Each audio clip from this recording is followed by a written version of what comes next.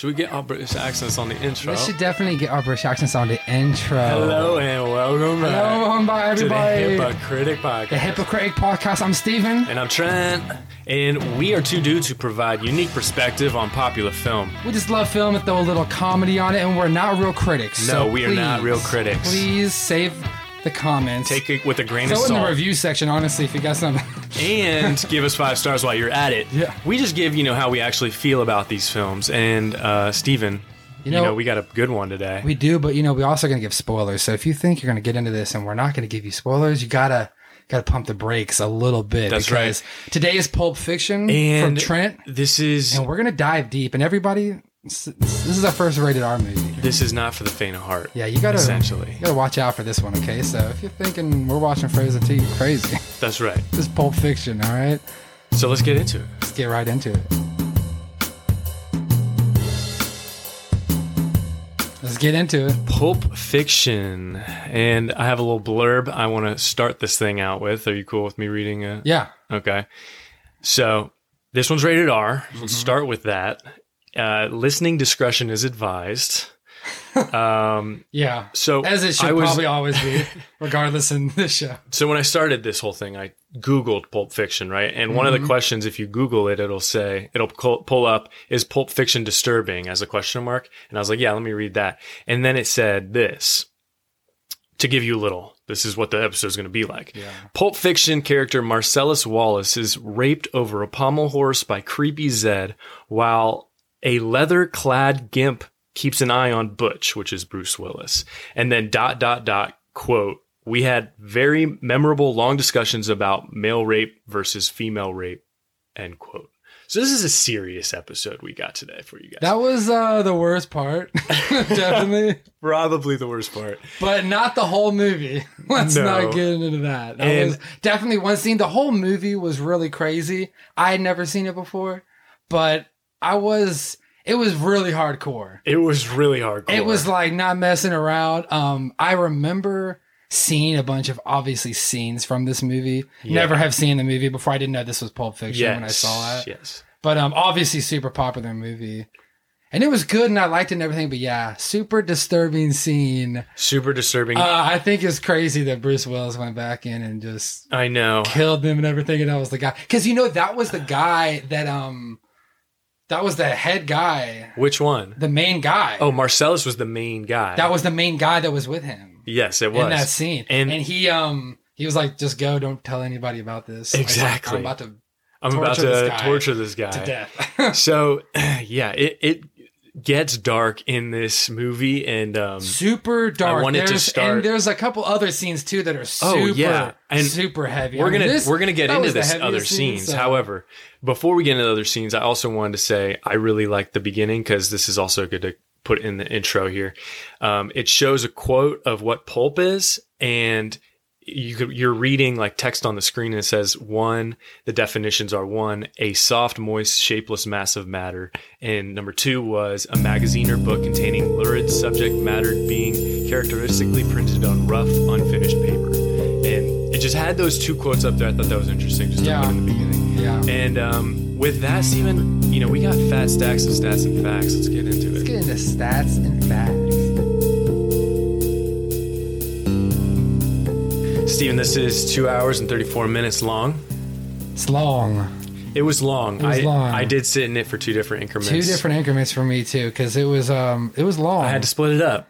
I had to split it up as well, and I didn't mind it, but I did think that you can't cram that movie. No. No, I don't think so. This was written, actually. It was interesting. Quentin Tarantino wrote this, and he wrote it after going to Amsterdam. He wrote it in Amsterdam. He went there for 3 weeks, and he wrote it about... he essentially wrote it... He spent 3 months in Amsterdam writing the script about community of criminals on the fringe of L.A. Ooh. So that was his inspiration, and then he went back to L.A., and that's where they filmed the movie. Oh, interesting. Isn't that interesting? So, yeah, I did see that Quentin Tarantino wrote it, though. He did. That was interesting. And, I mean, what a movie to write. It is a crazy movie, and it's all out of order.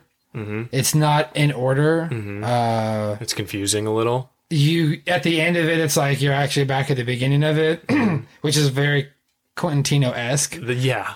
I mean, he's a great director, and he's the type of director that'll throw plot twists and things like that in there. But he's a fantastic director. We'll talk about later. Fantastic director. He's done a myriad of different things that are amazing. He always does cool things in his movies. So before we get into him, though, this movie's drama crime. Came out in 94. 94. 92% on Rotten Tomatoes. Of course. 96% audience score. Of course. And 8.9 on IMDb. Okay. And it's produced by Miramax. I like to throw that in there. Also, $8 million budget. $5 million went to actors. $213 million in box office.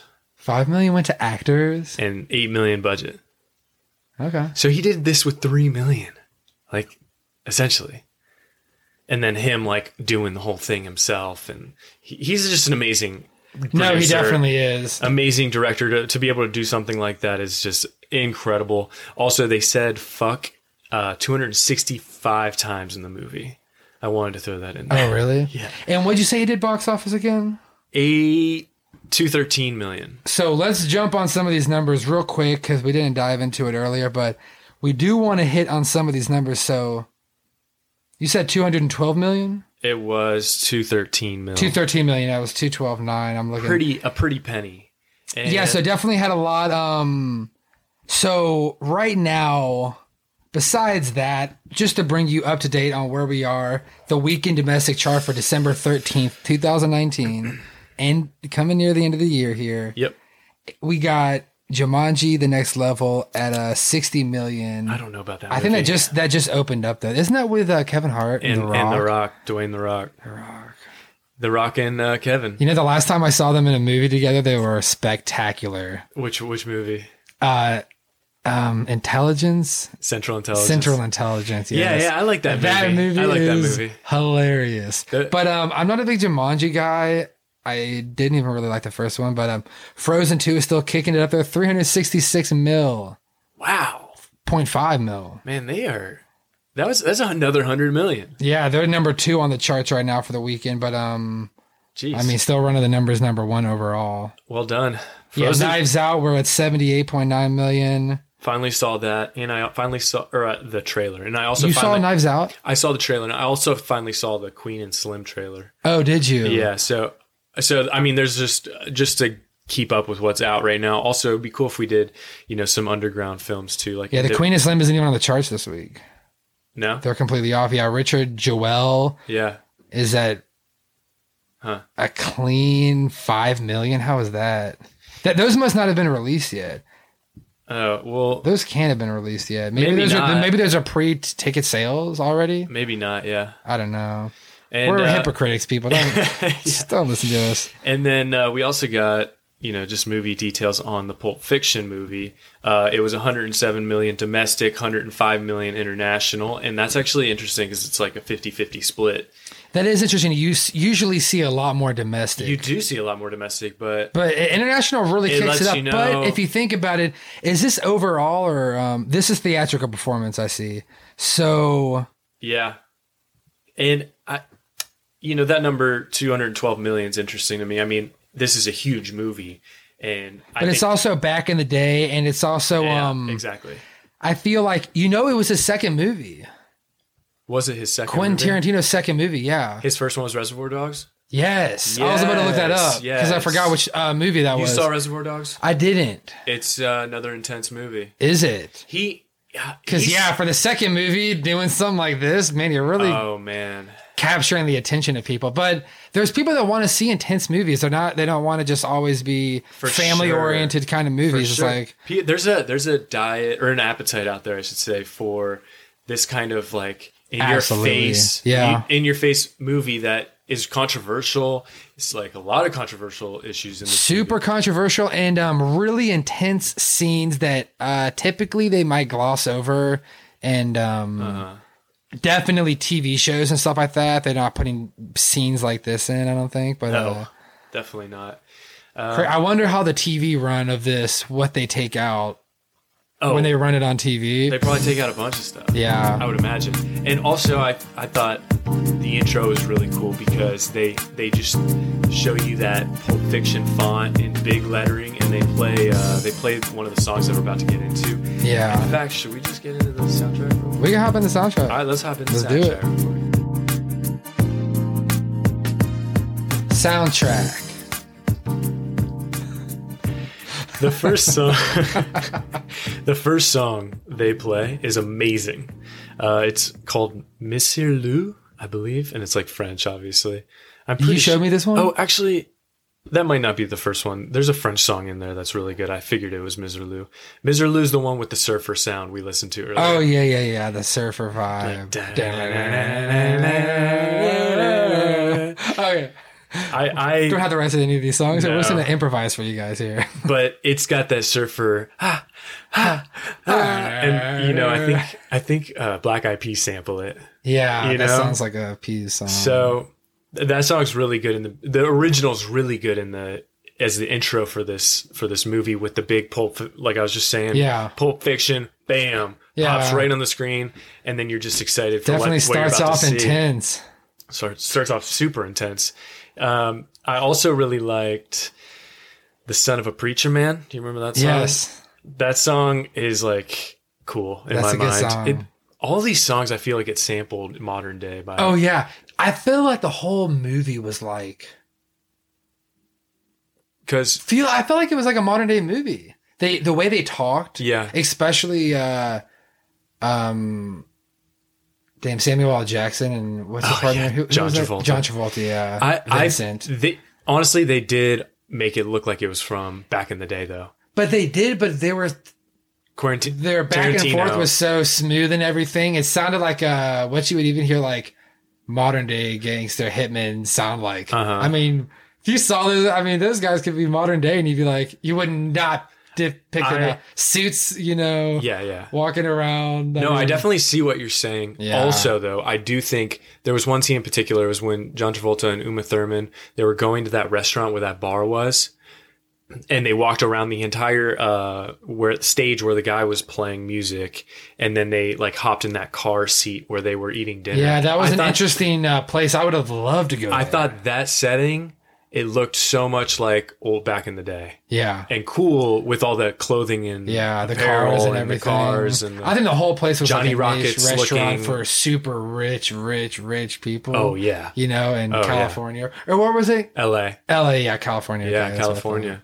And that's cool to see that depicted. Yeah. That time period in LA, maybe like back in the day in the 80s or 70s. Yes. I don't know when it was. I guess it was like the 70s or 80s. I don't know when it was either, but I think it was 70s definitely or 80s. Back in the day. Probably 80s. Especially by the guns and stuff they were using. Oh my I guess people gosh, use some of those guns that they had in this movie were intense. Crazy, man. Remember when John Travolta dies and he gets shot up in the stomach? Mac 10, bro. Is that what that was? Yes. Suppressed Mac 10? Yeah. Oh, man, that was You're walking in. I don't know why he was going back.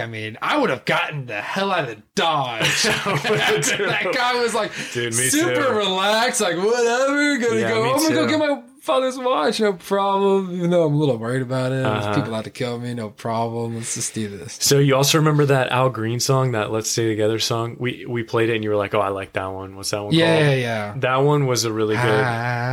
Yeah. I'm so in love with you. And that one, have the rights, people. That one is no.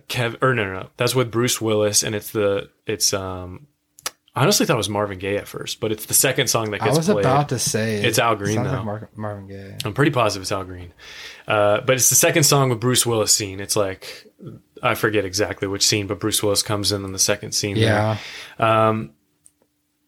Let's see what else we got. I have on here.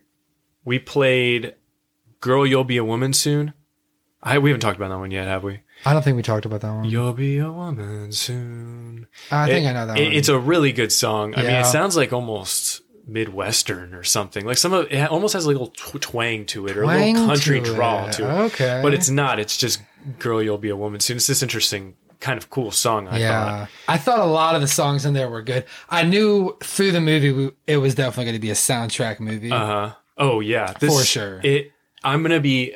We should make this be known that we're going to be as we said, making a Hypocritic playlist. It's called the Hypocritic Playlist on Spotify. You can go get it right now and follow it. Steven doesn't have a Spotify, so he doesn't understand. I'll get one when we drop this. You should. Yes. If not, I'll make you a CD with these songs. They're going to be great songs from all the films we've been doing. Yes. And I'm going to add a few from this movie because there's a lot of good songs in this movie. But we are doing a cliche playlist as well that includes a bunch of cliche songs. Dun, dun, dun, dun, dun, yes, dun. yes. Some famous songs. If you guys know anything like that, Super throw famous. in the review section. Let us know with a 5-star too. Don't forget. Exactly. And with another song I wanted to mention was, you remember this scene I was just explaining where the guy's on the stage and he's playing the guitar? Yeah. And I don't know the name of that song, but I thought that was such a cool scene, in my opinion. I was obsessed with that scene.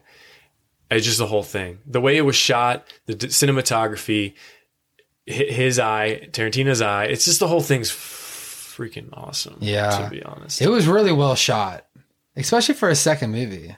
I know. The whole... I think There's even like a part where he's like walking, he walks through this hole in the gate. And I don't know what the camera does. I guess it goes over the fence or something, but it just does such a clean transition. And it's it's one of those scenes that doesn't stop, it just continues and continues and continues. He's following him. And then it goes through. You're like, where's the camera? Yes. And I love... It's cool how film works. I love when... They just got to get that shot. Everything in that shot needs to be perfect, It could be different things around. They might have like a crane over here and they're moving. Yeah. I just think that's interesting how they do certain cinematography. And the audience can see that. The audience can tell. Like, I remember seeing a certain scene where Travolta's talking to another guy, his drug dealer, and the drug dealer's sitting on the bed, and you have to look through the mirror to see the drug dealer's face, but you can see the back of his body. Yeah. So you're looking at them having this conversation. In one scene. His face is literally in the bottom right corner of the frame, and you have to look like with like your head if you have a big TV. And it's really, I just think it's really cool how directors do that. Absolutely. Because it takes a lot. That on top of when you're doing a long drawn out scene and it's maybe like a 6-minute scene or who knows how long. And these had a lot of long drawn out scenes. And two actors have a monologue or whatever that's. They were taking their time with every scene. No rush. No rush. That's why it's 2 hours and 30 minutes. Exactly. Because every scene was modern day. That movie probably would have been much shorter. I think it's really easy to want to do something like that, and then it just goes horribly wrong. Like, you're not good enough, but Tarantino's good enough to do this stuff. Yeah, but there's some people that just really want to put an art perspective on it. Yeah. It's a lot of the conversations, you figure out where these people stand because of the conversations they're having, Yeah. They like talk back and forth and, especially with Travolta and Samuel L. Jackson conversations. Yes. You really learned about those characters by... They're both different. They're both, arguing their points about how they, what they believe and stuff. So I thought that was interesting. So what else? I think Quentin Tarantino is very similar to another director. If you know who Martin Scorsese is, have you heard that name before? I've heard that name before. What films have he does? He and this is going to get into that vein of movie. He does, I think, like Godfather and stuff like that. Oh, I see. So another just crime kind of movie. Yeah. Really is the only other that depicts that kind of like direction with a movie. It's just interesting. And while we're on these two like super famous directors, we should also talk about how this is a movie that's considered a cult classic. I did some research. Yeah, so we were talking about this last week because I immediately, when you said it, I was like, this is a cult classic. A cult classic. Yeah. And previous episode, we were saying we're going to talk about it or find a movie, and I wanted to do one because I know this one's a little different than our previous Christmas movies, but I wanted to throw it in there. We were supposed to do Christmas movies this time of year. Trump was like, Pulp Fiction, perfect Christmas movie. Steven, I realized during the week that people are going to be listening to this they're going to want to know about movies that have interesting, like, why are they so big movies? And by the time we drop this, it will be out of sequence in time, technically. Because we will have a little arsenal of episodes to keep us from, having to record every single week, but being able to drop every week. So time frame will be off regardless. So as long as we get some holiday movies around the holidays, just because we're feeling the spirit, that's all that matters. Mm-hmm. But like you said, throwing these movies in there is totally fine because it doesn't matter. We should establish to be real critics. I mean, you got to do movies like this if you're a real critic. Oh, absolutely. So did you see this movie? I had seen this movie a while ago. And then recently I saw it was on Netflix for free. I was like, I'll pop it on. And then I knew it was a classic, and I knew I needed to do this for one of the episodes. And I was blown away, like, oh my gosh, this is not intense. I remember thinking I had never seen it. I remember thinking I had seen it, and I knew it was like really intense, but I didn't remember what was going to happen. Every scene, I was like, yeah, I forgot that happened. I bet you forgot. So I was really, it felt like I watched it again for the first time. I definitely watched it for the first time. Super intense movie, but are we going to continue on the soundtrack? Well, first, let me say a cult film, commonly referred to as a cult classic, is a film that has acquired a cult following. Cult films are known for their dedicated, passionate fan base who an elaborate subculture that engage in repeated viewings, quoting, dialogue, whatnot. Yeah, just super fans of like underground films. And push these films to make them bigger. And exactly, better. And they're the reason that they're so big now still. One more thing, cult films trace their origin back to controversial and suppressed films kept alive by dedicated fans. That's the gist. Okay, yeah. So a couple cult classics. Let's see if you've seen these, because I've seen these, or some of them. Just do real quick, okay, if you've seen it or not. Okay. People are going to be mad at you probably. Oh, definitely. Let's get it going. All right. Be mad at me. Donnie Darko. No. The Big Lebowski. No. Clerks. No. Oh, man. I have seen a spinoff. What is the Jay and Silent Bob? Yeah, I think that's the spinoff. It's a spinoff. The Clerks, the same directors, I think, or something like that. I don't know. I'm not same sure. writers, very similar, but no, I haven't seen the Clerks. You have 3 more here. Monty Python and the Holy Grail. Yes. Good. The Boondock Saints. Yes, but I forget that movie. That was the and Napoleon Dynamite. Oh yeah, I love that movie. Okay. Napoleon Dynamite is actually the best one. You think so? From what you've read, in my opinion, yeah. That movie is so funny. In my opinion, that actor, he's the one that plays in Blades of Glory, you know? Monty Python and the Holy Grail is the best one. Really? I can't even watch that movie nowadays. I need to see it again. I watched it when I was really, really young. Try to watch it now. You cannot. I'll give you $50 if you make it through 15 minutes. Just kidding. 15 minutes of that movie, though, you're going to be like, oh my God. All right. Yeah. Well, okay. So again, everybody, this soundtrack's going to be on Spotify. I'll have a playlist on. It'll be public. You can get it if you just follow us, and give us some reviews. Yeah. By the time you hear this, all our social media stuff will be up. It should be. You'll be able to find us easy with a little type of a Google. And I want to do the 5 for 5, Steven. You want to hop right into the 5 for 5? Let's get into it. 5 for 5 to stay alive. Back again. Last week I won. Steven. Last week I won. Yeah, I didn't like that. So First time I won. You've won plenty. Stop. Get off your high horse. No. So and I should do a correction because you have a higher score than we said last week. I said 50%. And I was reading off the previous week's percentage. So you actually, in retrospect, have a 60%. Yeah. So currently, you can always just keep the current percent, and then we'll move into the next week. You can bring the next what it changes to. Currently, you've got 60%. Currently, I've got 73% of them correct. Okay. Now you have to get 4 of 5 to get the $5 on our 5 for 5 section. And 4 for 5 for the $5, and I need that for rent. Another $5. Yeah, right. And another statistic is we've both won 5 for 5. You got 4 for 5. Yeah, that's true. 5 for 5. And I am overall judging that. Okay. In my mind, who's winning, who's not winning. Right. It doesn't even matter how many. If you get all 5, it's just like bragging at that point. I mean, like when basically. You got 5 for 5, it's like whatever. I'm just knocked out of the park. That's fine. Knock it out of the park. The only reason I said 4 for 5 because it's super unlikely to get a 5 for 5. But we do a lot better than I thought. We do a lot better. And we're sort of getting each other is how we ask questions. When you do... There's questions now that I'm like, he knows I'm trying to bluff with him. Well, Steven, when you do get a 5 for 5 and I have to give you $5 from my wallet, I make the next section harder. I make the next 5 for 5 harder. Yeah, so you try to bump it this bump episode, it up I got a little bit harder questions for you. Okay. I'm coming for you. All right, let's start it like this. Let's get going. Question number 1.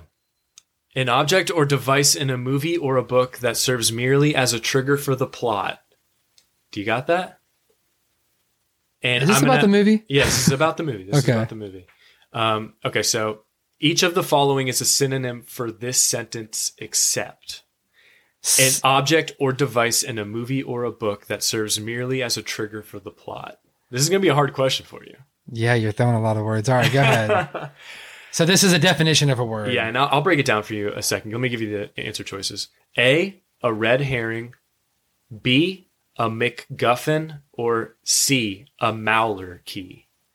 And so these are all terms, industry terms. Industry terms. What was the definition? An object or device in a movie or book that serves merely as a trigger for the plot. And they do this in the movie. I'll explain that later. Wait, you want me to repeat any of that, or you got? What were the answers? A red herring. B, a MacGuffin. Or C, a Mauler key. I guess a red herring. Okay, so I guess that's what I'm gonna go with, red herring. Because you think the red herring is it? I think that's the answer to the definition you read off. Okay, so listen to the question carefully. Each of the following is a synonym for this sentence, except. Oh, I see. Okay. Oh, I see. So it's not. It's not. So a mallard key, I would go with. Mauler key or MacGuffin? I think I would go with mallard key is not it. Question number 1 is correct. Nice. I was about to say, I've heard of those first two. I've heard of red herring a lot more than MacGuffin. I was like, that sounds like one, but I couldn't be confident in that one. So I knew that. So red herring, that was the definition. Okay. Yes. And then, so I'll tell you. I'll explain it now. So a Mauler key is malarkey. It's actually bullshit.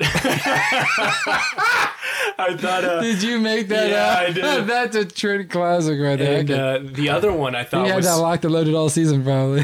The other one I saw was a MacGuffin, and I was like, what is? I remember we were listening to it. I looked at you, said malarkey. Because a key, you never know. I had just never heard that term, so yeah, I thought it was. That was the most reasonable one. You've heard of MacGuffin? MacGuffin is real, right? Yeah. I feel like I have heard that somewhere. And it must have just been through recent research. Maybe, yeah. Because I didn't know it. So I was. I definitely heard of red herring. So I was online and I was looking up what a MacGuffin about the movie. They said it contains a MacGuffin. So I searched it. It says is a term for a motivating element in a story that is used to drive the plot, and essentially that is the briefcase in the movie. Yeah.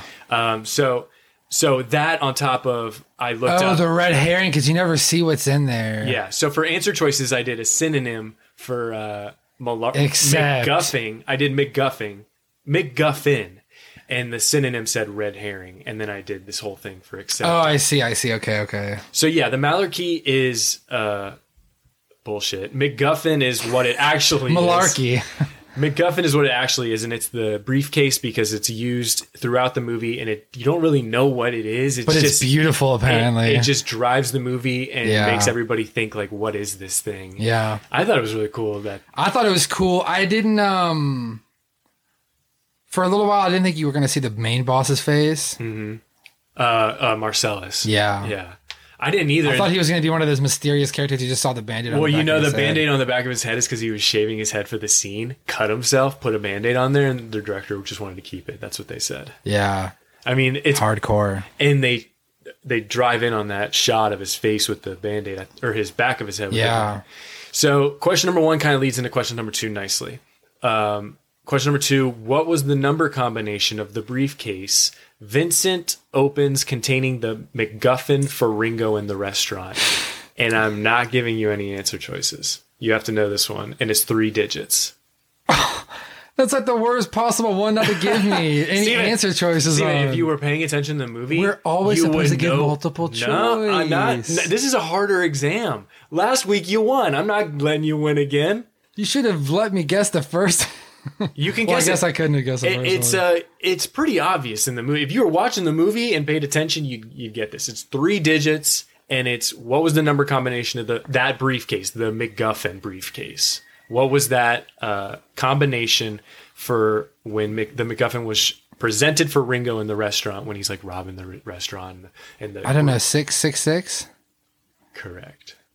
I didn't even see it. I was like, what other evil number could there be? That's Exactly. That's what I'm saying. Damn, so you got 2 out of 2 already. Jeez. Bitch, that was so unfair of you. That's not fair of you to complain about. Think about how many random, I guess 3 numbers. Of course. The only thing that was a clue was the 3 numbers. Exactly. That was the only clue I had. Yeah, but you had a hint and you got it. So shut up.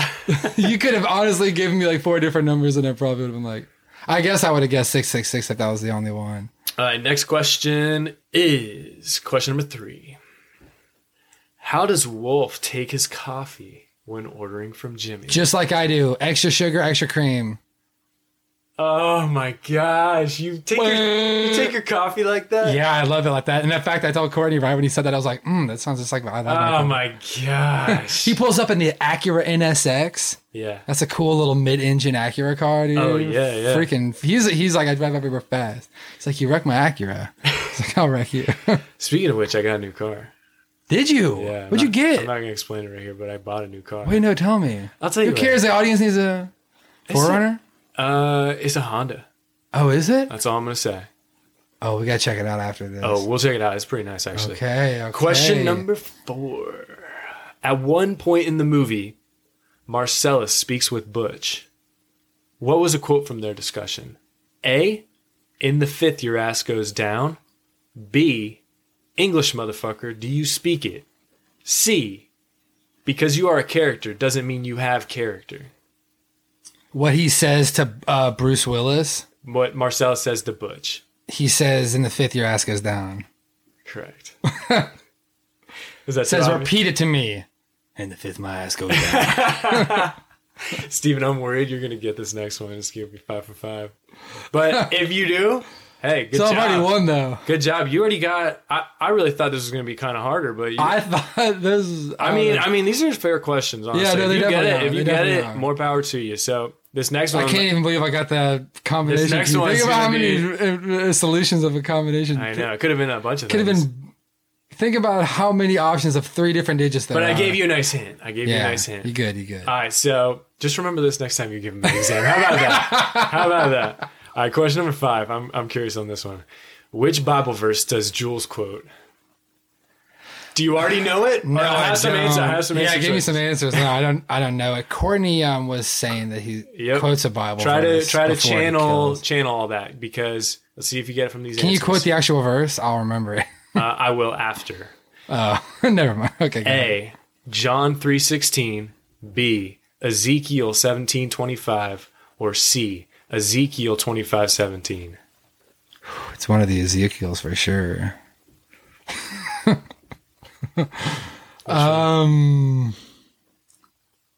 25:17 or 17:25. 17:25. That's cool. No, it's wrong. Damn. Yeah, I'm sorry, Steven. I'm sorry to do it to you like that, but it's 25:17. 25:17. And that was just a guess. It's I was narrowed down to Ezekiel just by the answer choices. Oh, I knew it was Ezekiel. I knew you weren't going to think it was John 3:16, but yeah, I knew I made it tricky enough for you not to know between two, though. No, I know I was just at that point. I was like, once you said Ezekiel, I was like, that's it.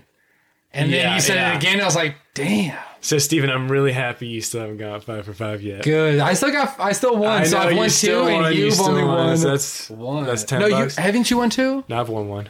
Only 1. Only the chef episode. Didn't win the others. Are you sure? Yeah, I got them all right here. Which one are you questioning? I thought you at least won one other episode. I've gotten 4 out of 5? I've gotten a 3 for 5, a 5 for 5, and a 3 for 5. Lords of Dogtown and 4 Christmases are 3 for 5s. Oh, interesting. Stumped you on those. But you did hit the 5 for 5 out of the park, which is bragging rights. Okay, so I mean, yeah, but you got more than me now. So I'm losing money as opposed to you having me having bragging rights. So the quote is from Sam Jackson. I'm going to do this one. I'm going to try to do this in character. Okay? Oh, it's a long quote. You don't have to, but go ahead. All right, well, I'll just read it. So he says, do the Sam Jackson voice. Before I do this, give me an introduction. When does he do this quote? He does this quote before he kills somebody. Everybody. But did you notice that he killed that one guy and he didn't do it? He didn't do it. Are you sure? I'm not positive, but I do know the guy he shoots on the couch. He didn't. I didn't think he said it.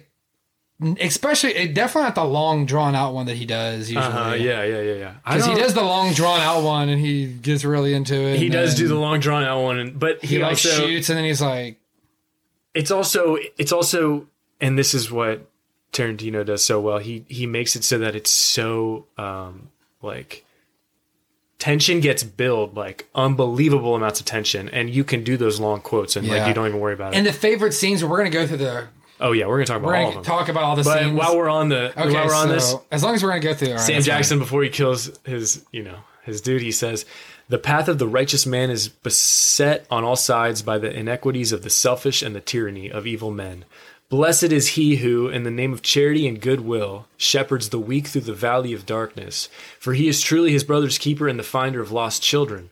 And I will strike down upon thee with great vengeance and furious anger, those who attempt to poison and destroy my brothers, and you will know my name is the Lord when I lay my vengeance upon thee." And then he caps him. That's why Sam Jackson does.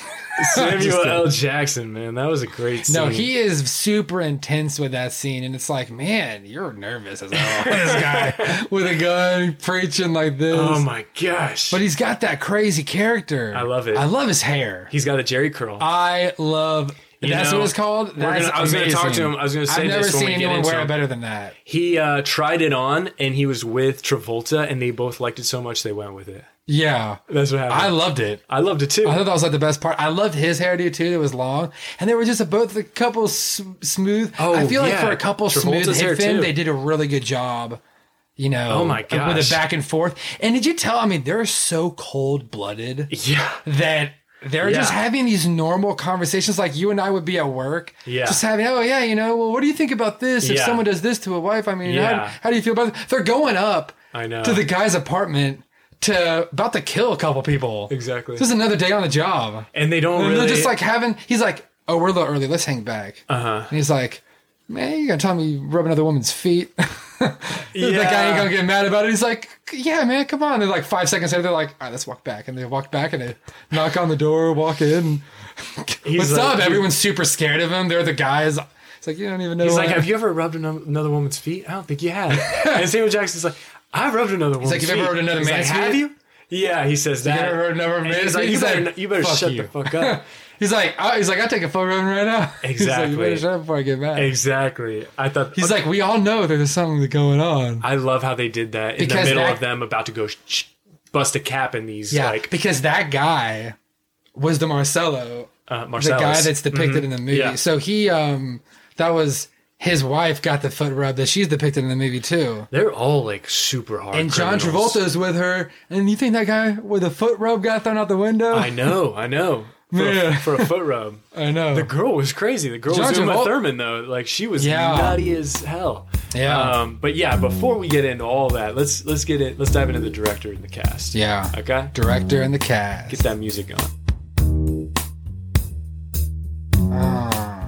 Director and the cast. Let's get into it. All right, Steven, got you on that website for a reason. IMDb, we should have all of them pulled up here. Let's start off with Johnny T. I like to call him Johnny T's. Johnny Travolta. Let's get into his main one, Grease. Yeah, Grease. Let's get into it, man. He was great in Grease Lightning. I never saw that, man. You've never seen Grease? No. Oh, classic. No, of course I haven't seen Let's Grease. go way back. He also did Saturday Night Fever. That's how he got his dance moves, I think. Those two movies for this movie. Yeah, Saturday Night Fever, that was 77, and Grease was 78 the year after. Do you remember... actually, before John Travolta, because I messed this up in the last episode, I'm sorry. I didn't talk about the director first.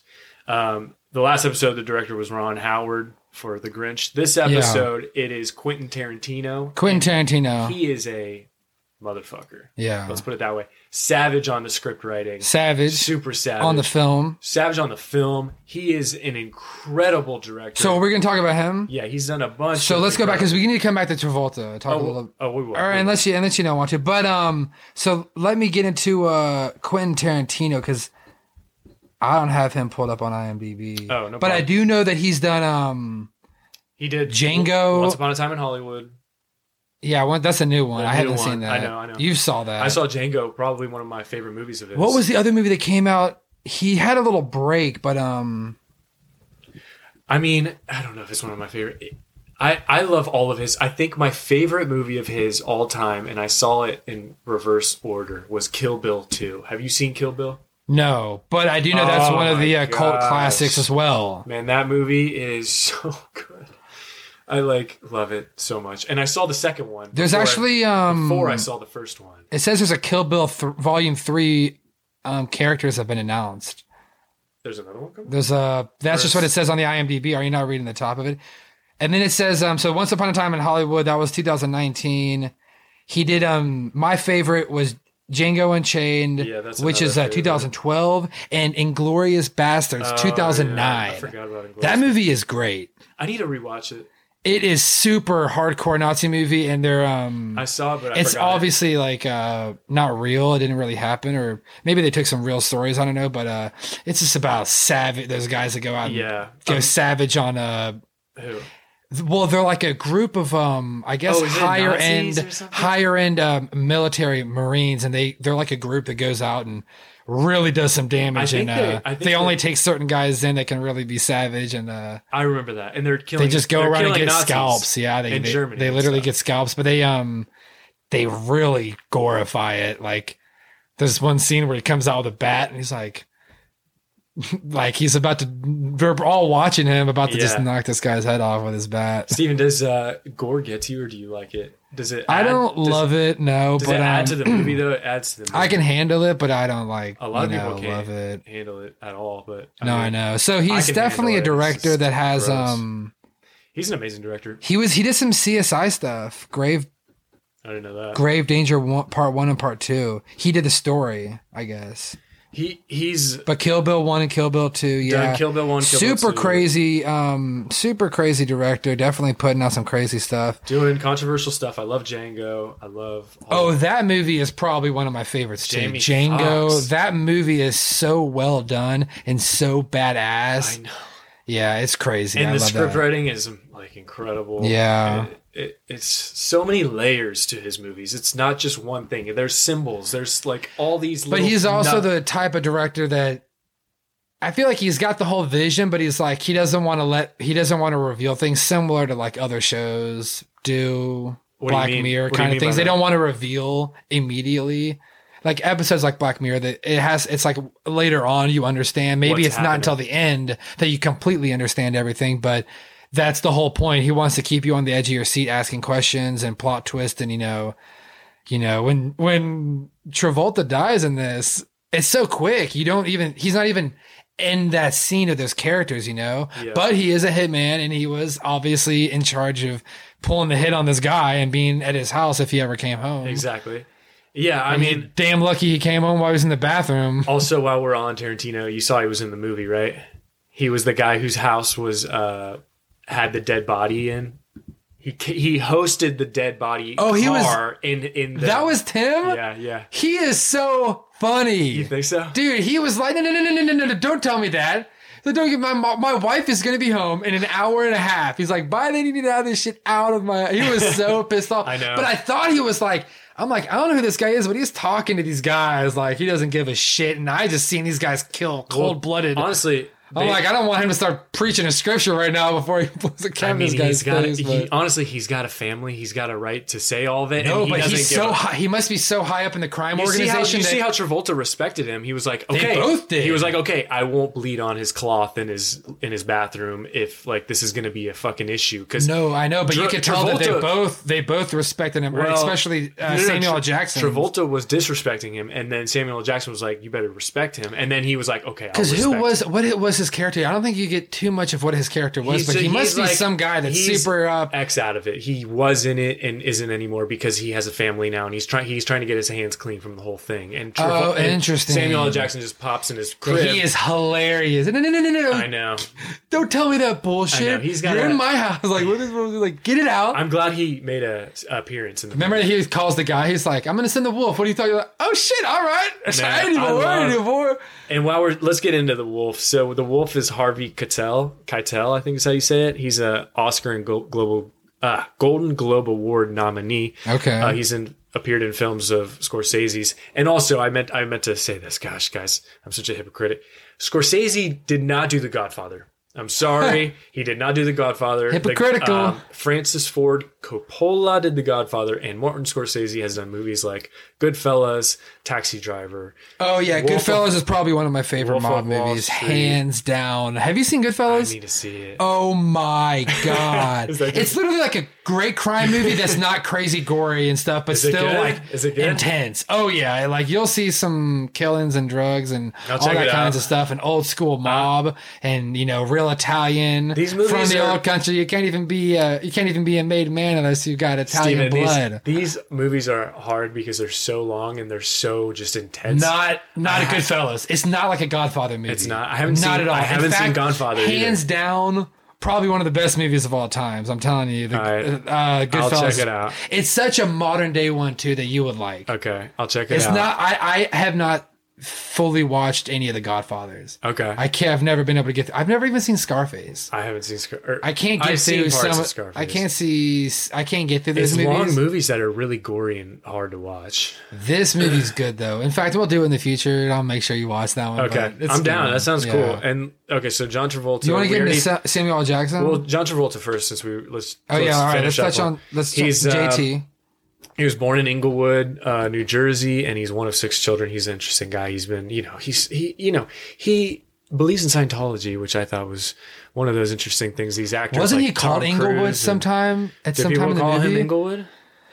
I think Inglewood was used in the movie. I don't know. I thought he said something like, "You're from here. You're Inglewood. Come on in." Actually, maybe like that. When he goes into the actual bar, that might be true. They were using code names, I think, and maybe he was called Inglewood. That's pretty cool that they did that, though. And then, we already kind of went through his list of movies, and we're going to talk about him in another movie coming up, so let's not stay too long on him. He was in Wild Hogs. Did you remember that movie? No, I never saw that. And he was in Hairspray, and he was in Bolt. I haven't seen any of those. He was the voice of Bolt, I guess. I haven't seen any of those. That was like a that movie, that animated movie, yeah. American Crime Story, I Am Wrath, Gotti. Steven, what about he's on a lot of 2019 stuff. What about Samuel L. Jackson? You can run through the gambit of all Jackson. Do we even need to? Does he need an introduction? You don't even need. Does he need an introduction? The guy is from Shaft. Unbreakable. He's on Snakes on a Plane. He's on Star Wars. The Hateful Eight. That's a new one. Have you seen that? Pulp Fiction. He's on Jackie Brown. I mean, Snakes on a Plane. Yeah. Did you like that movie? I don't know that. I didn't know if I like that movie. I remember seeing it. It wasn't anything too great. I didn't think it was anything too great either. He's in. I usually don't like it if a movie is like confined on like one flight the entire time. He's in Iron Man too. We were talking about that. What if you watched Snakes on a Plane while you were on a flight? I would never do that. You think they have that movie playing in the Delta? Who else watched Snakes on a Plane? Oh my gosh! I actually, I got a couple of AirPods. They have the movie. They have the movie Flight with Denzel Washington crashing a plane. They have that movie if you want to watch it on Delta. I'm like, no, I don't think so. You know what movie I did watch on the plane once? Top Gun. Have you seen Top Gun? I haven't, but that's a movie I need to see. I think I actually did see that. It's with Tom Cruise. What? Can you explain what happens in that movie? He's fighter pilot. He's a super badass Top Gun like flight pilot for one of those super fast jets, and just does incredible theatrics with them, shoots down people, and it's incredible. Yeah, I guess he's in Endgame too. Nick Fury. No, Tom Cruise. Wait, no, we're talking about Samuel L. Jackson now. But I'm talking about just so people. There's probably a lot of newer listeners that are probably like, or younger listeners, I would say, that are probably into those. Want some newer movies? That know who Nick Fury is from Endgame, because I've never seen that, but Samuel L. Jackson is into Endgame, which is crazy in the numbers, you know. How about another star actor, Bruce Willis? I mean, geez. Bruce Willis did such a great job. He's from Die Hard. That's his movie. Never seen it. I Die Hard, Pulp Fiction, obviously. Moonlighting, The Sixth Sense. The Sixth Sense. Have you seen The Sixth Sense? I have seen The Sixth Sense. It's a good movie.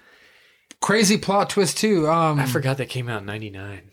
I guess who directed that? Oh, M. Night Shyamalan. Yep, I know that name.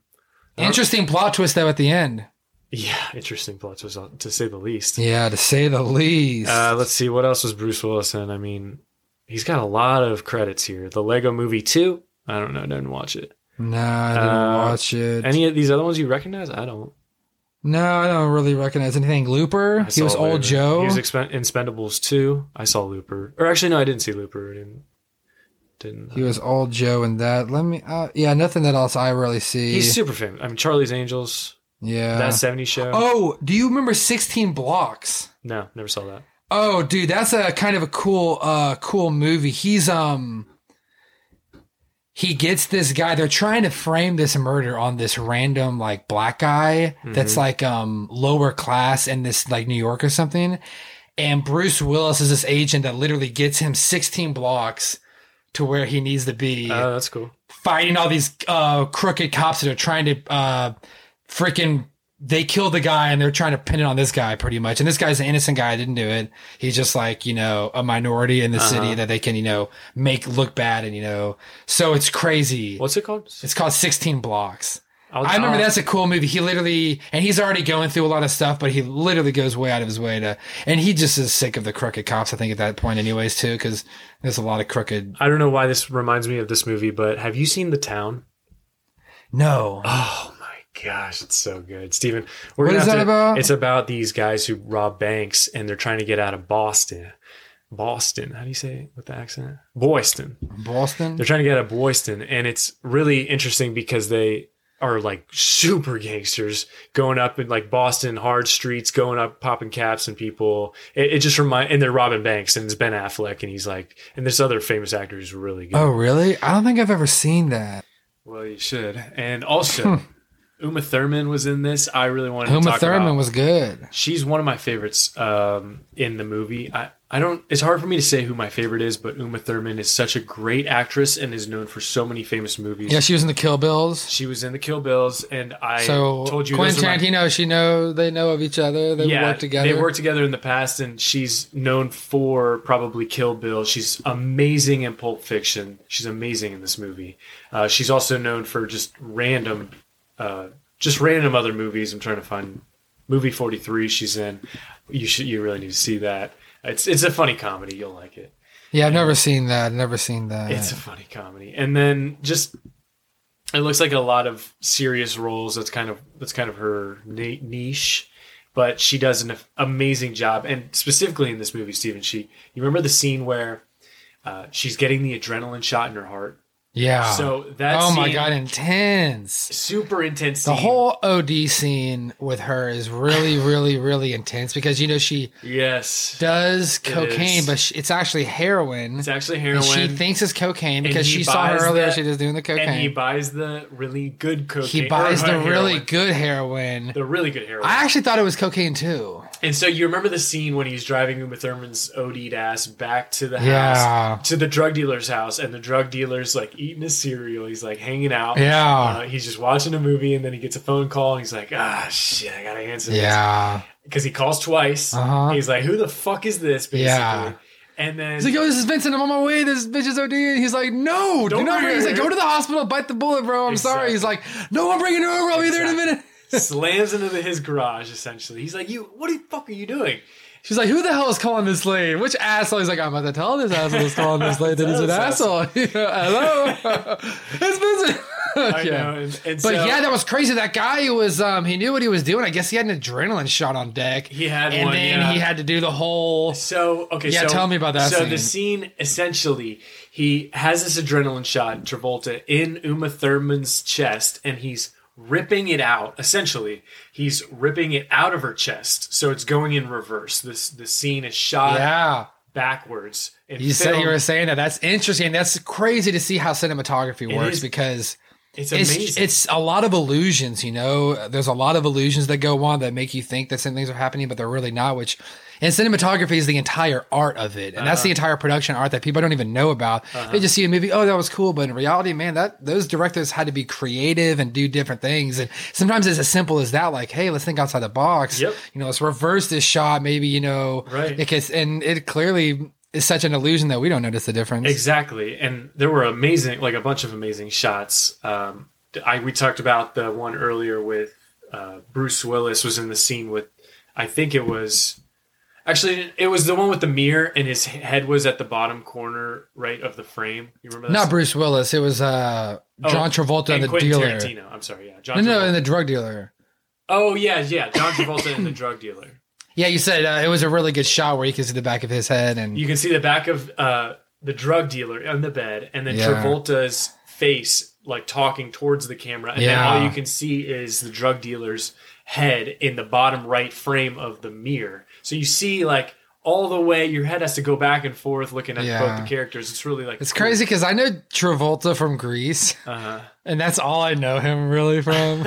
And then I see him in this, and he's such a badass, dude. I'm like, man, this guy is cool. He like, is cool in that movie. It's like he used to be Grease Lightning, and now he's like in the mall. He graduated and went on, and like now he's out of that life. He's like, oh, I'm gonna get in the mall. He did transform his characters. Like he's went from Grease to Saturday Night Fever to this. Yeah, but that's just a good actor that can do that. But and also in really, that scene, he's good in this. Also, so in that scene, I thought it was interesting that Quentin Tarantino makes it when Travolta's asking for a magic marker. She brings him a red marker. He draws this red marker symbolizing death and you know, like horridness, and for the target of where he should stab her with the adrenaline shot in towards her breastplate. So crazy. Her back to and life. then is that how it happens? And I guess that's how it happens. That is insane to me. What it goes into your body? I know that can take those kind of drugs and just. And you can get I think what it does is it goes through your entire bloodstream and just kills everything. No, I think it is. I think that's what adrenaline does. Really? That's why it like I think you go into immediate withdrawal from it. I think that's what they say if they give like people that are because you can't really give someone ODing pain medicine or anything, obviously, because they're already on pain medicine. Okay. So I think that I think adrenaline like clears out everything. Like it just kills everything that was in your blood veins, and then it's like not in there anymore. So, that's crazy, crazy stuff to think about, man. I don't like needles. Really, do not like needles. That scene was a little weird to me. I thought she was dead from the beginning. Yeah, no, I mean, I thought she was dead for sure, but thank God I was there. I would have just called the ambulance and been like, this lady's dead. They brought her right back to life. No, I know. That was crazy. All right, so who else was in this? I mean, Uma Thurman was amazing, but who else was in this was Christopher Walken. And you know Christopher Walken, he kind of talks like... He had the real small scene. Go ahead, do your impression. So, you see, he was also in Wedding Crashers. Trent changes his mouth for this. His mouth looks different. You see, he talks kind of like a little bit... I don't know. There's a little country in my voice, but I'm trying to think of who you actually sound like. It's not him. Christopher Walken. Who do you actually sound like is what I want. Christopher Walken. I'm trying my best. I try to give you guys. It's gonna come to me one day. I'm gonna text you. That's who you sound like. I try to give you guys what these characters are feeling. What do you think? No, I feel like he talks. I love trying though. He's like. You say that again, I'm gonna get a soldering iron. No, you're too Italian with it. No. But in Joe Dirt, that's his character. Oh, is it? He sounds more like that. He's like, yeah, I'm from New York. I mean, Tampa, or whatever. He's in the witness protection in the in Joe Dirt. He's like an Italian guy, but Italian mob guy. But I'll have to see that. It's like, you say that again, I'm gonna stab you in the face with a soldering iron. He said like 3 times in the movie. It's like his line. I just like him as that character. We're his family. That's what he sounds like. Wedding Crashers, he's hilarious. He is great in Wedding Crashers. He is great in Wedding Crashers. And he's just such a character. He is a really good character. I love him. I thought that he was going to have a bigger role. No, he just had a super quick role about bringing the watch over. I thought it was really touching to veterans and stuff, that are just get really close in those kind of situations. And, imagine you having your boy and it's like, he dies, and all he wanted was you to just give this watch to his son. I know. He goes all the way over there just to do that, and also to give and tells him about the whole story. Also, to give credit, we should to Marcellus. He was Ving Rhames. Yeah, Ving Rhames, and he's he's like another accredited actor. He did a great job. Oh yeah. He did a great job. Head honcho, and Peter Green is he's the guy that got ass raped by Marcellus. Sorry to put it so frankly. He raped him in the ass. He raped Marcellus in the ass. Yeah. Yes. No, that guy was weird. How did you accept a scene like that? I don't know. Apparently, there's like, another person. which role you guys have open? Oh, yes, we have the guy that rapes the guy in the ass. Are you available? Yes. So I saw that. Do I got to be creepy? I got that. And the Gimp? But dude, the Gimp comes out. Oh my God. They had that guy locked down. That was the most fucking disturbing scene I've probably ever seen in my life. Hands down. Like, and I've never seen like too crazy stuff. Like, I don't watch Saws or anything like that. Yeah. Like, I'm sure that stuff gets really crazy and stuff. But I was not expecting to see it go from like that. Like, the movie, it was just went from this to like one extreme to another. You're like, wait, he was just running and you thought there's a broken car outside now, and now he's down in the basement with these gags in his mouth, and there's a Gimp, and oh shit's about to fucking go down, and he gets out of it, and he fucking I know. Oh my god! So yeah, he gets out of it. Bruce Willis gets out of it, and Bruce Willis is about to leave. It's funny, and that scene is crazy when he's about to leave. So this is what happened. He looks for a weapon, right? And he finds a hammer. He keeps finding new things, and he gets progressively nicer. He gets progressively more happy, and then you can't even see it at first, but he looks up. He goes. So he does a hammer, a bat, a chainsaw, and then he finds the Japanese sword. The Japanese samurai sword. And he just goes medieval on him. It was bad. Oh, I know. He's like, pick up the gun. Yeah. He's like, go on, pick it up. Yeah. I was like, dude, this guy is cold-blooded. Yeah, the whole thing's cold-blooded. Oh, my God. And then he got shotgun in the dick, which is what he deserved. Oh, yeah. It is Holy shit, is what he deserved, man. Oh, my gosh, it's what he deserved. And then lastly, Steve Buscemi. He's the Mr. Deeds Crazy Eyes. Yeah, he was in Crazy Eyes from Mr. Deeds. Yeah, he was in there. I think we hit the nail on all of them there. Hit the nail on the head. So let's do favorite scenes. Favorite scenes from the magazines. But more from this movie. Let's get into it.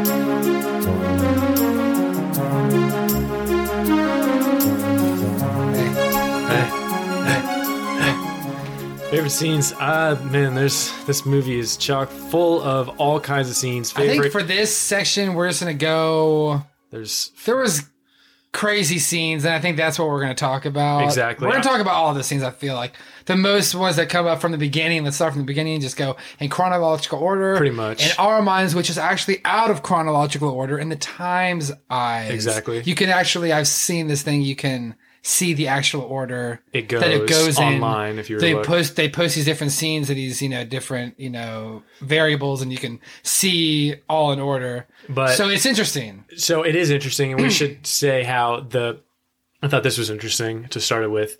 They start the movie with an engine roaring, and it's those two crazy robbers in the restaurant, and then at the very end you can hear Bruce Willis pulling up in his engine, or you can hear the engine of Bruce Willis's motorcycle at the very end. So he has a dynamic there where it's starting is the exact same at the beginning, and I know, I like that. It's crazy the way he does that. I love it. I feel like it was all definitely planned out and everything, but really, really cool. That opening scene, that's two couple that were just sitting there talking, and he's like, restaurants would be great to rob. Mm-hmm. We should just rob a restaurant. Because they have wallets. Everybody has a wallet. He's like, everyone is here. He's like, no one's trying to do anything. He's like, everyone goes everywhere else. They have shotguns and stuff, though. He's like, here, they're not going to have anything. He's like, let's just do it right here. Like, all right. Yeah, who's going to stop you? Get out of everyone now! Essentially. So then they get right into it. And then how do you plan your crime life? Right then and there? I mean, they had done stuff before like this, though, I think. They had robbed another situation. I don't recall exactly. But from there, I think the next scene was Samuel L. Jackson and John Travolta just kind of walking and talking, getting ready to show up to those dudes' house, those two kids' houses or whatever. Yeah. Because they did something. But shouldn't we talk about what? How that scene finishes up?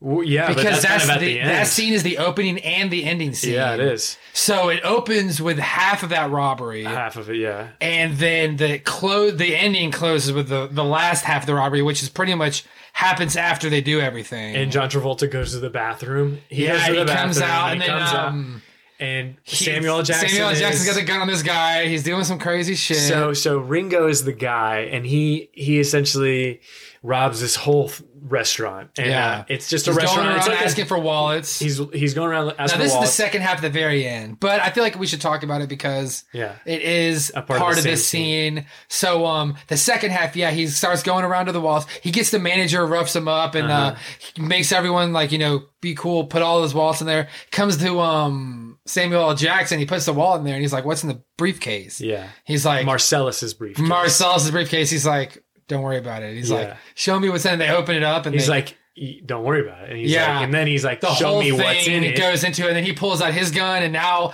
this guy's in Samuel L. Jackson's mercy because Samuel L. Jackson's got the gun, and now his wife's over there like freaking out, and he's like, "Tell her to be cool, man. We're all cool here. What are we? What's the Fonz? What's the Fonz? What's like? He's cool. Cool. That's right, baby. We're gonna be cool. All right, come on, calm down." And then everybody's cool, everybody's fine, right? Everything's good. And then Travolta comes out with his gun, and he's got it aimed at his wife. Yeah, he pulls out. She's like, "All right." He's like, "Chill out, man. Chill out." He's like, "Honey Bunny, chill out," because that's her name. He calls her Honey Bunny, and his name is what's his name again? They call him. I don't remember. There's something about Honey Bunny that she's like, "Honey Bunny, Honey Bunny." There's something about that. It's like, "Tell her to be cool, man. Everyone, we are cool." He's like, so okay, but so he goes off into this thing because he just had that revelation. Yeah. So you remember this was so they kill that guy. Then the guy, you see later that guy comes out of the closet when they're in that drug dealer's house, and the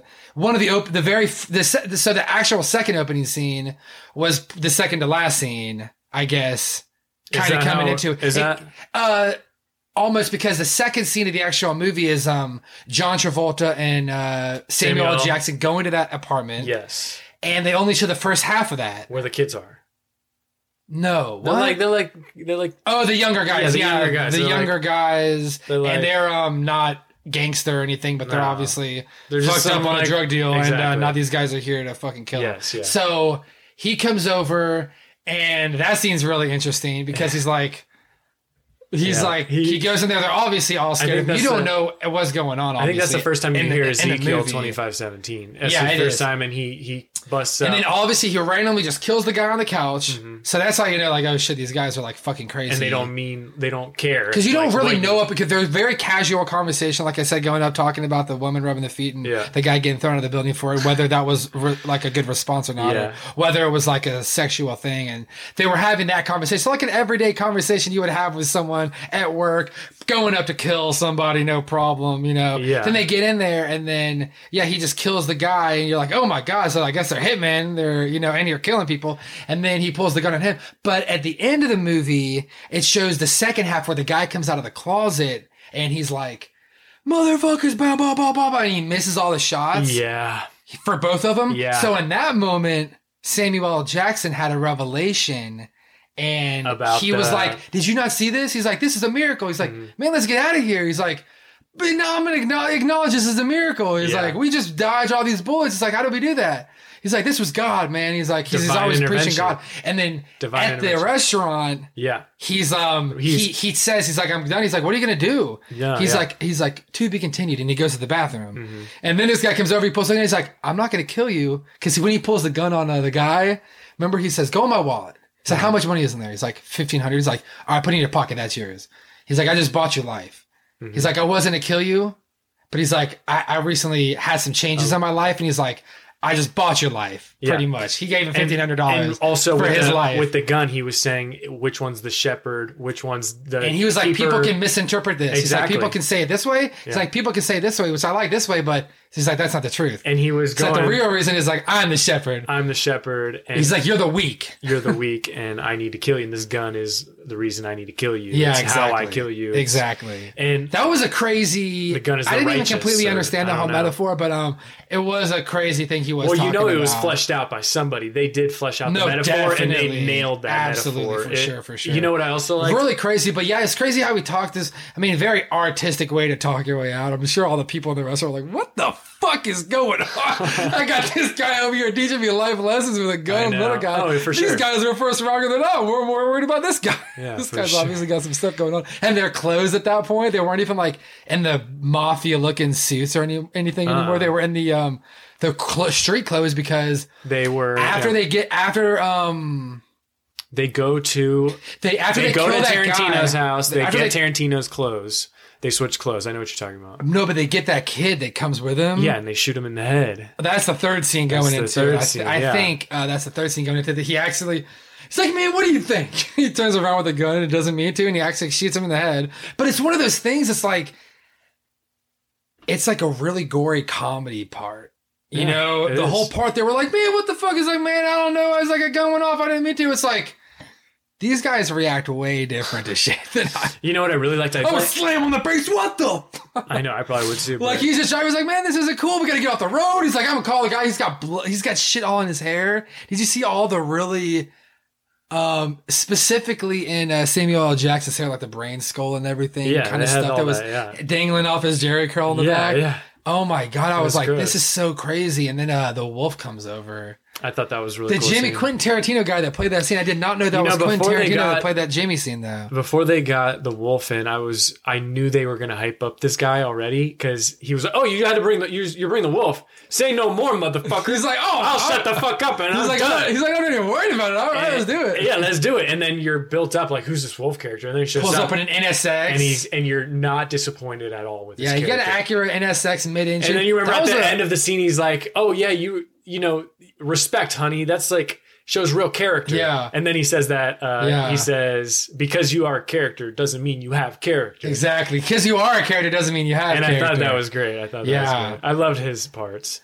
And also I was going to say one of my favorite scenes was with Uma Thurman, and she's like talking to John Travolta at the Johnny Rockets diner or wherever the fuck that was. Yeah. And she says like, so if you will, I hate awkward pauses, essentially. She's like, what did she say?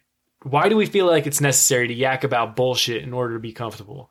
And then he's like, that's when you know you've met somebody special, when you can just shut the fuck up and enjoy each other's company. And I thought there was so much truth in that statement. Yeah. Yeah. And I just really loved it. And it hit home with me. And then she was like, you know what? Think of something to say. I'm going to go to the bathroom. When I come back, ask it. And then he comes back and he has a question for her. Yeah. The whole thing was so good. And she had that joke that she had written that she tells him at the very end of their time. Remember she says something, he's like, what's the joke? And she's like, oh, it's not funny. I'm not going to tell you. It's really embarrassing. He's like, that's right. Tell me the joke. Right. What's the joke? And she's like, no, it's just going to be embarrassing. And then after she's like, he like takes her home from the whole OD incident. She's like, oh, I had that joke.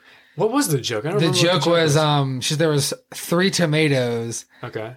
And the mom, dad, and baby, and the baby was lagging behind, so the dad went back and squished it and said ketchup.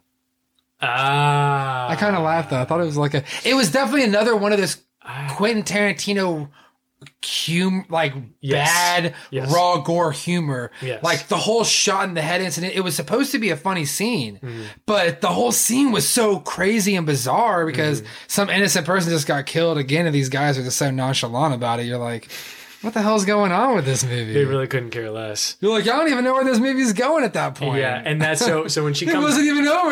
That wasn't even the craziest part either. I mean, we were not even scratching the surface. So when Uma Thurman comes back to the table, John Travolta says, you know, what's the deal with this third floor guy getting thrown out situation? And like, why did that happen? And she had to go back on what she was like saying about how, you know, all of the guys that have been with her along this whole time, like Marcellus doesn't apparently care that these guys are taking care of her and doing these things for her. No, I thought that was really interesting. I thought, because you know that before he even goes and takes her out, that this guy was rubbing Marcellus's wife's feet and got thrown out of the window and killed for it. Yeah. So, or have a speech impediment. I don't know. Something happened there. Pretty much bad. Yeah. So now John Travolta is hired to go take her out, and I would be nervous as hell.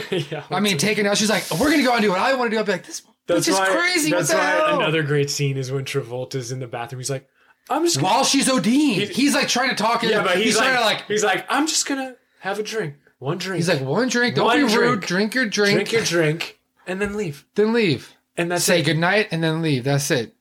You can do this.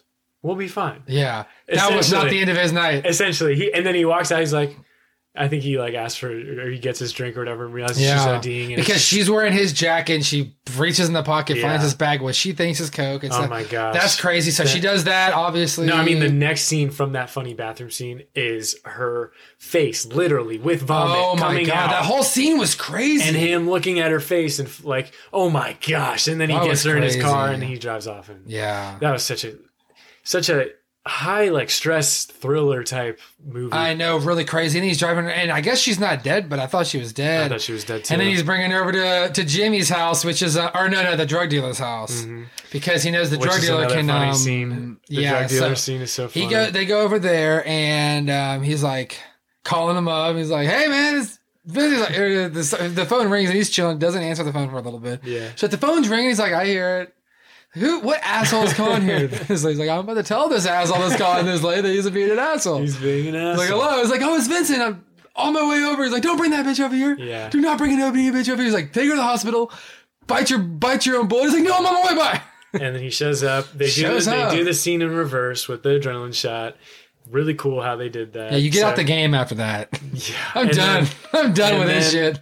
And then they head back. But I also wanted to say in that scene where there's so many good scenes, but when they're in getting the food and the awkward pause situation, who do you think had better dance moves? John Travolta all day. I thought he did so good. I was like, is John Travolta dancing? I was like, he must have just got all this from Grease. That's another one of those scenes that was like maybe 3 minutes long, and you had to get the whole scene. You had to get everybody had to be on. Yeah, like everybody had to be, and then they get them dancing really well, and they both nailed. And it's all scene. Different stuff. Yeah, it's they weren't doing the same dance the entire time either. It was That's pretty why cool. These actors are so talented. Kind of twist dance. They're doing an old school twist dance. Yeah. No, but I thought that was interesting. They're doing it like they're good at dancing. Yeah. It's not like they're just messing around. No. So then that's after the restaurant, right? They go to there and they win that competition. They win it. They get the thing, and then that goes to the OD scene. That goes into the OD scene. And he goes in the bathroom and starts talking it over. He's just trying to just prep himself for his, how he's gonna sound when he casually just says, because he already knows what this is leading to. Mm-hmm. He already knows that, like, she's down to party, she's crazy, messed up, and this guy, if I give this woman so much as a foot rub, I'm getting thrown out the window. Like, so he's trying to get out of there. Which the entire time I was like, man, you gotta get out of here, dude. Like, what are you doing? So that whole scene, I was like, all right, well, at least he's like, I guess now trying to figure out exactly how to bail on the situation politely. Mm-hmm. So that was good. But then she ends up ODing in the process. Good job. Now he takes her over to the house and everything. So wait, I feel like so then after the whole OD scene, he takes her home and everything. She says that joke. And then what happens after that? I forget. After she ODs? Yeah, and it goes into another storyline. I think it goes into another storyline. Yeah. I think maybe the Bruce Willis storyline, which we can touch on a little bit of the Bruce Willis. He was the fighter. That had to go down in the fifth. By Marcellus. You see request. This question. You see this conversation. He says, "You go down the fifth." He says, "Say it." He said, "You go down the fifth." So he pays him right then and there for it. Yeah. So he's got the money. So that's why he's pissed off altogether. It wasn't like, "Oh, I'll pay you afterwards if you throw this fight," kind of thing. Exactly. He gave him the money up front, and freaking Bruce Willis is just as cold-blooded as the other guys, dude. He doesn't know he kills the guy, right? But after he finds out, he doesn't even care. He says he doesn't even care to the woman that's driving the car. He also knows him. She knows that he did it. Didn't he get his car stolen in the movie? No, he wrecked it. He wrecked it? Remember, no, because he has a quote in here, and I thought it was really funny. He says... You're talking about Bruce Willis? Yeah, I'm talking about Bruce Willis. Because that car was his girlfriend's car. He says, wait, where is it? She had a Honda. Did she have a Honda? Yeah, she had a Honda. She said, "Where's my Honda?" Okay. He said, "I had to wreck that car, baby. Like, this is a chopper." Oh, the car got keyed, apparently. And he says, "No, his automobile. Or no, I think his car got keyed." Anyways, the quote he says no. Vince, his car got keyed. John Travolta's. Not Bruce Willis. Oh, I'm mixing him up. Yeah. So John Travolta's car got keyed. That's what he was saying to the drug dealer. All right, well, he says... Saying, man, that car He says, keyed. "What's more chicken shit than messing with another man's automobile?" Yeah. That was a great quote. No, I know. It says it got keyed. That's what happened. No, it definitely got keyed, but Bruce Willis wrecked the car because he pulled up to the stoplight after he was on his way back to his house with Marcellus, and he saw Marcellus, and then he ran. Yeah, so this is after he gets the and this is after he kills John Travolta. Mm-hmm. Yep. He's leaving the apartment. He gets his watch, which that scene from earlier, the guy tells him about how important the watch is, which I guess is the only relevance of that scene, is to know why he goes back and puts himself in that situation. Puts himself in that situation. Really, really crazy. I think when he was leaving, he sees Marcellus walking across the street and he hits him with a car. Yeah, because he wrecks the car. him. And then Marcellus is like kind of coming to. They're both coming to because they've both been in an accident. So they're then Bruce Willis starts running. Marcellus is chasing after him, taking wild shots. They end up in the pawn shop. Let's talk about this fucking crazy scene. You want to talk about it? I mean, we've talked about it already, but we got to go into the scene. Let's get into the scene. So he gets into the pawn shop. He's killing on Marcellus. Marcellus is like, and then Bruce Willis is on top of Marcellus with his hand in front of his face because he's expecting some serious blood splatter, I assume, is the only reason you do this. I know. And then the clerk comes up and he's like, stop with his shotgun. I'm making this my deal. He pulls it. He's like, hey, man, you don't understand. He's like, I'm making it my business. He's like, drop your gun. Right. And then he picks up the phone and says, what does he say? I don't even know. He says, the spider has caught a couple flies. Oh my gosh. Is that what he says? Yes. Oh my He says God. the spider has caught, like, the spider has just caught a couple flies or something like that. That's disgusting. The spider caught a couple flies or something like that. Then, next scene, they're both tied up to chairs and there's gags in their mouths. Yeah, there's ball gags in their mouth. And Marcellus and Bruce Willis, while this shop owner and some new security guard that I guess this guy he comes over. Yeah, and they're both in there. And then they bring super creepy. You already know. And then when really, really, really, really good, the gags immediately were like, all right, fucking creepy. Yeah, it's a red flag. I'm like, holy shit, this is fucking weird. But then the Gimp comes out. And he's got his mouth mask on that's tied around his mouth. Oh my God. Zipped up on his mouth. But dude, did you see where they pulled him out from? He was like in a cage that was in like a box or something like that. They opened up all this shit and they pulled him out and then like they opened up and he like gets out of this cage. What the fuck is he doing in this cage? Like, I think and they were about to be one of those fucking guys. Yes, Steven. They were about to be added on to the fucking list of fucking little Gimps. Yes. Gimp 2 and 3. And Stephen, it is interesting that they said we had very memorable long discussions about male rape versus female rape. They actually had these like thought out, drawn out ideas of how to depict this and what actually happens. And this happens. Like, this stuff happens. No, I know. And it's controversial, but it's like, I'm sorry if you don't want to think about it, but your feelings don't give a fuck in this situation. And Tarantino's going to show you that. Yeah. And I thought it was awesome that he says, fuck you guys, you're going to see this. No, I thought it was crazy that you did see it. Obviously there's only so much you can see, but when he goes in there, fucking pays him fucking justice. Oh my God. It is like satisfying. Oh, when Marcellus gets him? And shoots him in the dick? He comes in there and he takes that one guy out with the freaking samurai sword. And I love that scene where he's progressively finding better weapons and you see his facial features. He's like, oh, okay, this is better. Oh, this is you see the samurai sword is like, that's the one I want to use. Yeah. Takes that first guy out. Then he's taunting the second guy for a minute. Marcellus, I guess, grabs a shotgun from somewhere, blows the guy's dick off, in all fairness. Guy deserved it. Guy deserved it. Man, that's, you paid the price. And then he's like, can't do the crime. What is it? He doesn't even kill him. That's he's like, I'm about to torture this guy. Yeah. And he's like, listen, man, you didn't see any of this. He's like, you get the hell out of Dodge. Yeah. Right now. Get the hell out of Dodge. You get out of here. He's like, they already had beef, but I guess this was like, obviously you just saved me because I was about to end up like Gimp Boy #1, you know? Dude, apparently Marcellus runs LA. Like, he had to get out of LA entirely. So this guy's like big. Oh, he is the biggest deal. Big dick in LA. Oh, yeah. Especially in crime. You don't want to come across this guy in crime. You don't want to go against this guy. He'll get you taken out. And imagine the top crime guy in LA. Like, Marcellus. Like they depict it great. It's I know. Super great. But why is this guy just walking around the streets? Dude, I thought Marcellus did a great job. Marcellus looked like a bad motherfucker. Yeah, but he got hit by a damn Honda. Do you remember his intro scene? I loved his intro scene where he had the Band-Aid on the back of his head. Yeah, the Band-Aid. He's just like doing his thing. He said he was because he was shaving, right? Yes, because he's shaving his head for the role. And then they decided to keep it, and I guess they decided to do that with it. And man. I love the eye they got on it. Yeah. They do a great job editing and producing that movie. It is crazy. And then after that scene, Bruce Willis leaves. He takes a chopper. He goes back to his girlfriend's house. Yeah. And his girlfriend's like, poor thing. He's like, what the hell's going on? Yep. But they obviously dip. And then he takes the motorcycle, and I'm pretty sure it's a part of the whole restaurant scene at the end. It's also got like that in it. That restaurant. What happens to them after that? So apparently the engine is Bruce Willis's motorcycle. You remember at the kind of the ending? No, I just mean what happens to them after. I know what you're talking about with the engine though. But what happens to who after? What happens to that couple after Bruce Willis and his girlfriend? Oh, they leave. They just left. Okay, so they pretty much got off scot-free. They got off scot-free because the cops couldn't come because they weren't going to. Travolta and Samuel L. Jackson were just going to have the cops like show up when they're also with the guns out. Whoa, wait. So you're saying what? Because after Bruce Willis leaves, he gets a chopper from the after the whole crazy scene.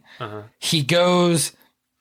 You said that song was depicted in the opening scene. Yes, which John Travolta was still alive. And he was at the thing. Mm-hmm. So he must have been going to his girlfriend or the restaurant. He must have been going to his girlfriend's house.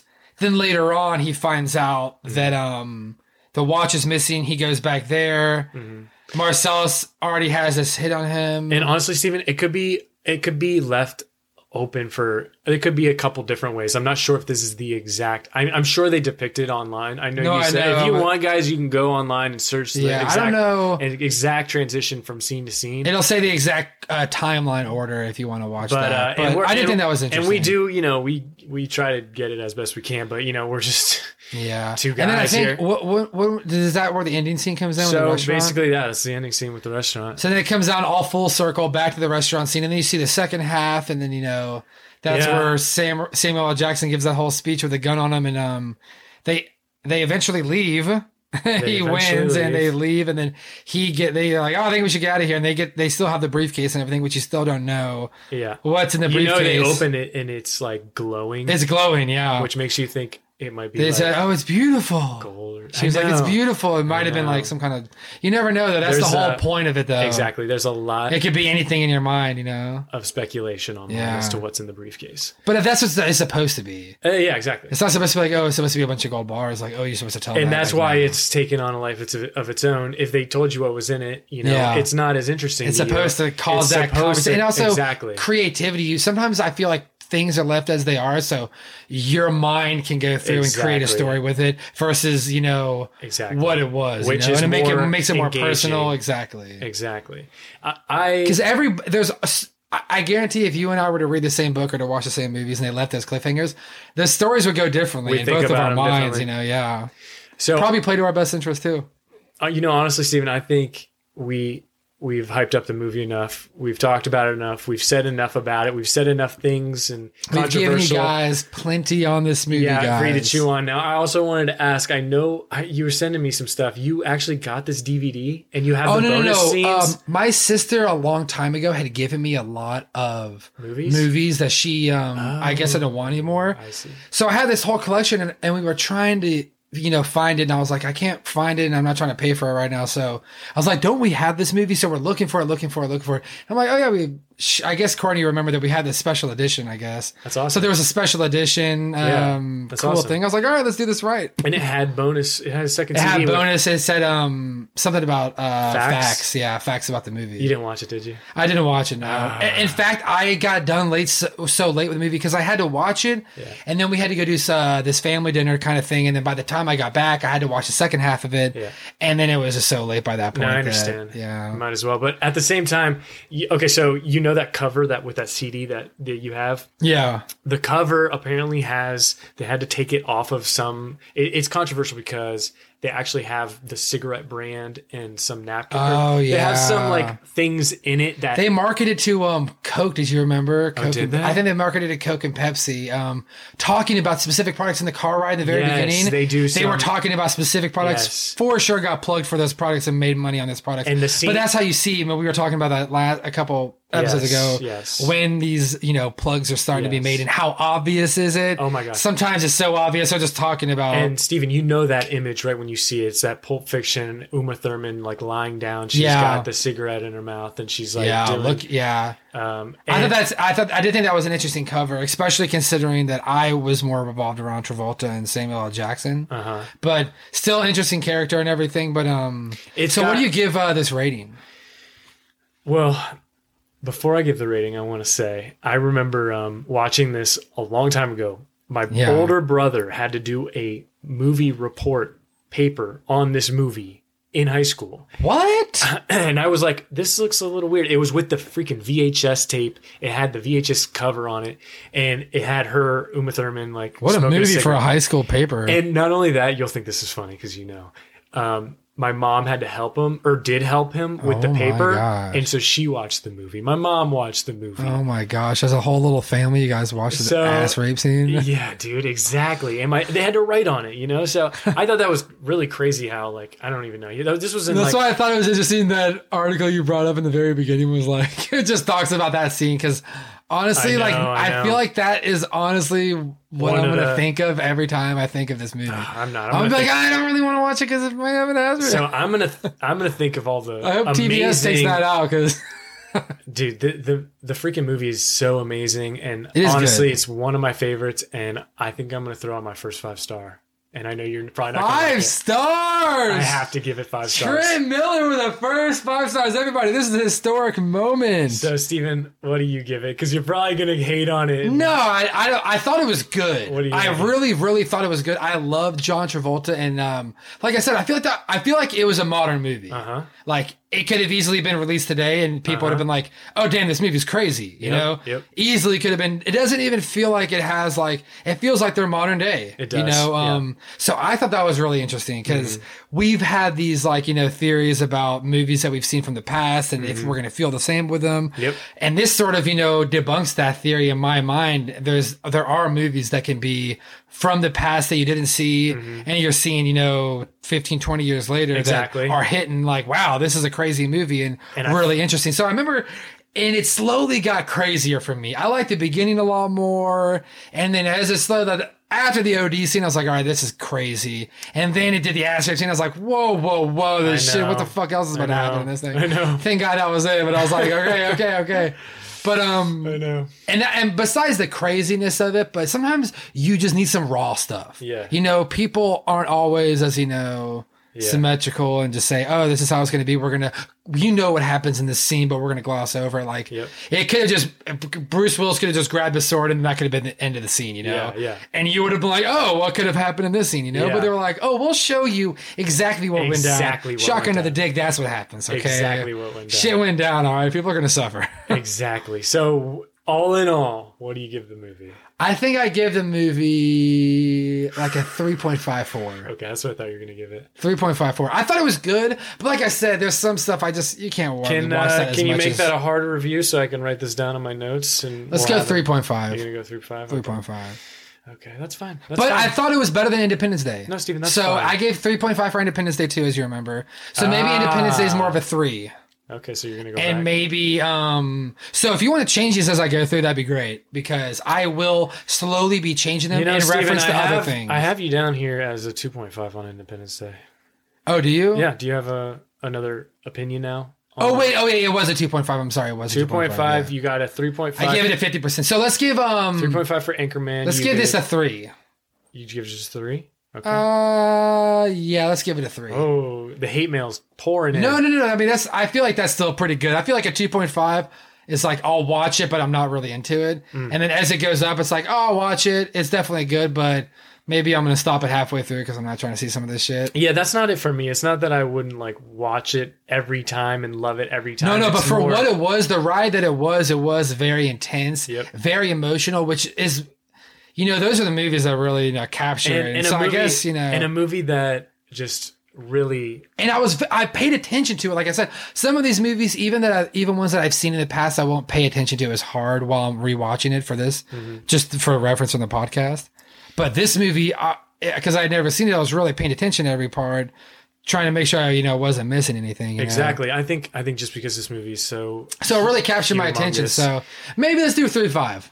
Okay. Let's do 3.5. I'll put you down. It captured my attention. I was into it. Good. I mean, people are. I'm a hypocritic. People are going to be hating on you. People are going to be hating. But listen, people, we're not real critics. No, we're not. We don't really do this. But so you gave it 5 stars. I gave it 5. I gave it 3.5. Exactly. Good movie. Good overall movie. Good overall time doing this. I love doing episodes. I think we should do more episodes that are. I mean, we'll have a whole slew of movies, but I think we should do episodes where there's like classic, just ones that have a stuff that we like, stuff that people like, stuff that maybe new stuff. I think I want to get Ford versus Ferrari on a new one. If you want to go see that, that could be a modern day. We can make that, dude. That would be that most people would like. But this one, and I want to throw some modern day because people, just so you know, it is December 15th, and this actually might be the last episode we physically record in 2019. Yes, it won't matter to you because you're going to be hearing all this as it drops as a one big bulk purchase for you guys. Not purchase, it kind of matters to us. Free, but we're just letting you know on our time scale because we're gonna take a couple weeks off. You still won't be delayed an episode. Don't worry. No. But by the time you hear this, everybody, we'll have all our social media platforms. You can just look in the info section, the notes section, the show notes, and we'll have all the links that everywhere you can find us on Instagram, all these kind of places. So and remember real intuitive. Remember the Hypocritic pod or the Hypocritic playlist is the saved name under Spotify in case you wanted to go see that. And leave us some 5-star review. That'd be leave awesome. us a 5-star and any platform you use. If you leave us a 5-star and a review, it propels us like crazy. Thank you, Steve. Into the stratosphere. Thank you for saying that. That's right. Let's end it like that. Pulp Fiction. What a movie. Let's end it like that. Knocked it out of the park, Trent. Steve, great job.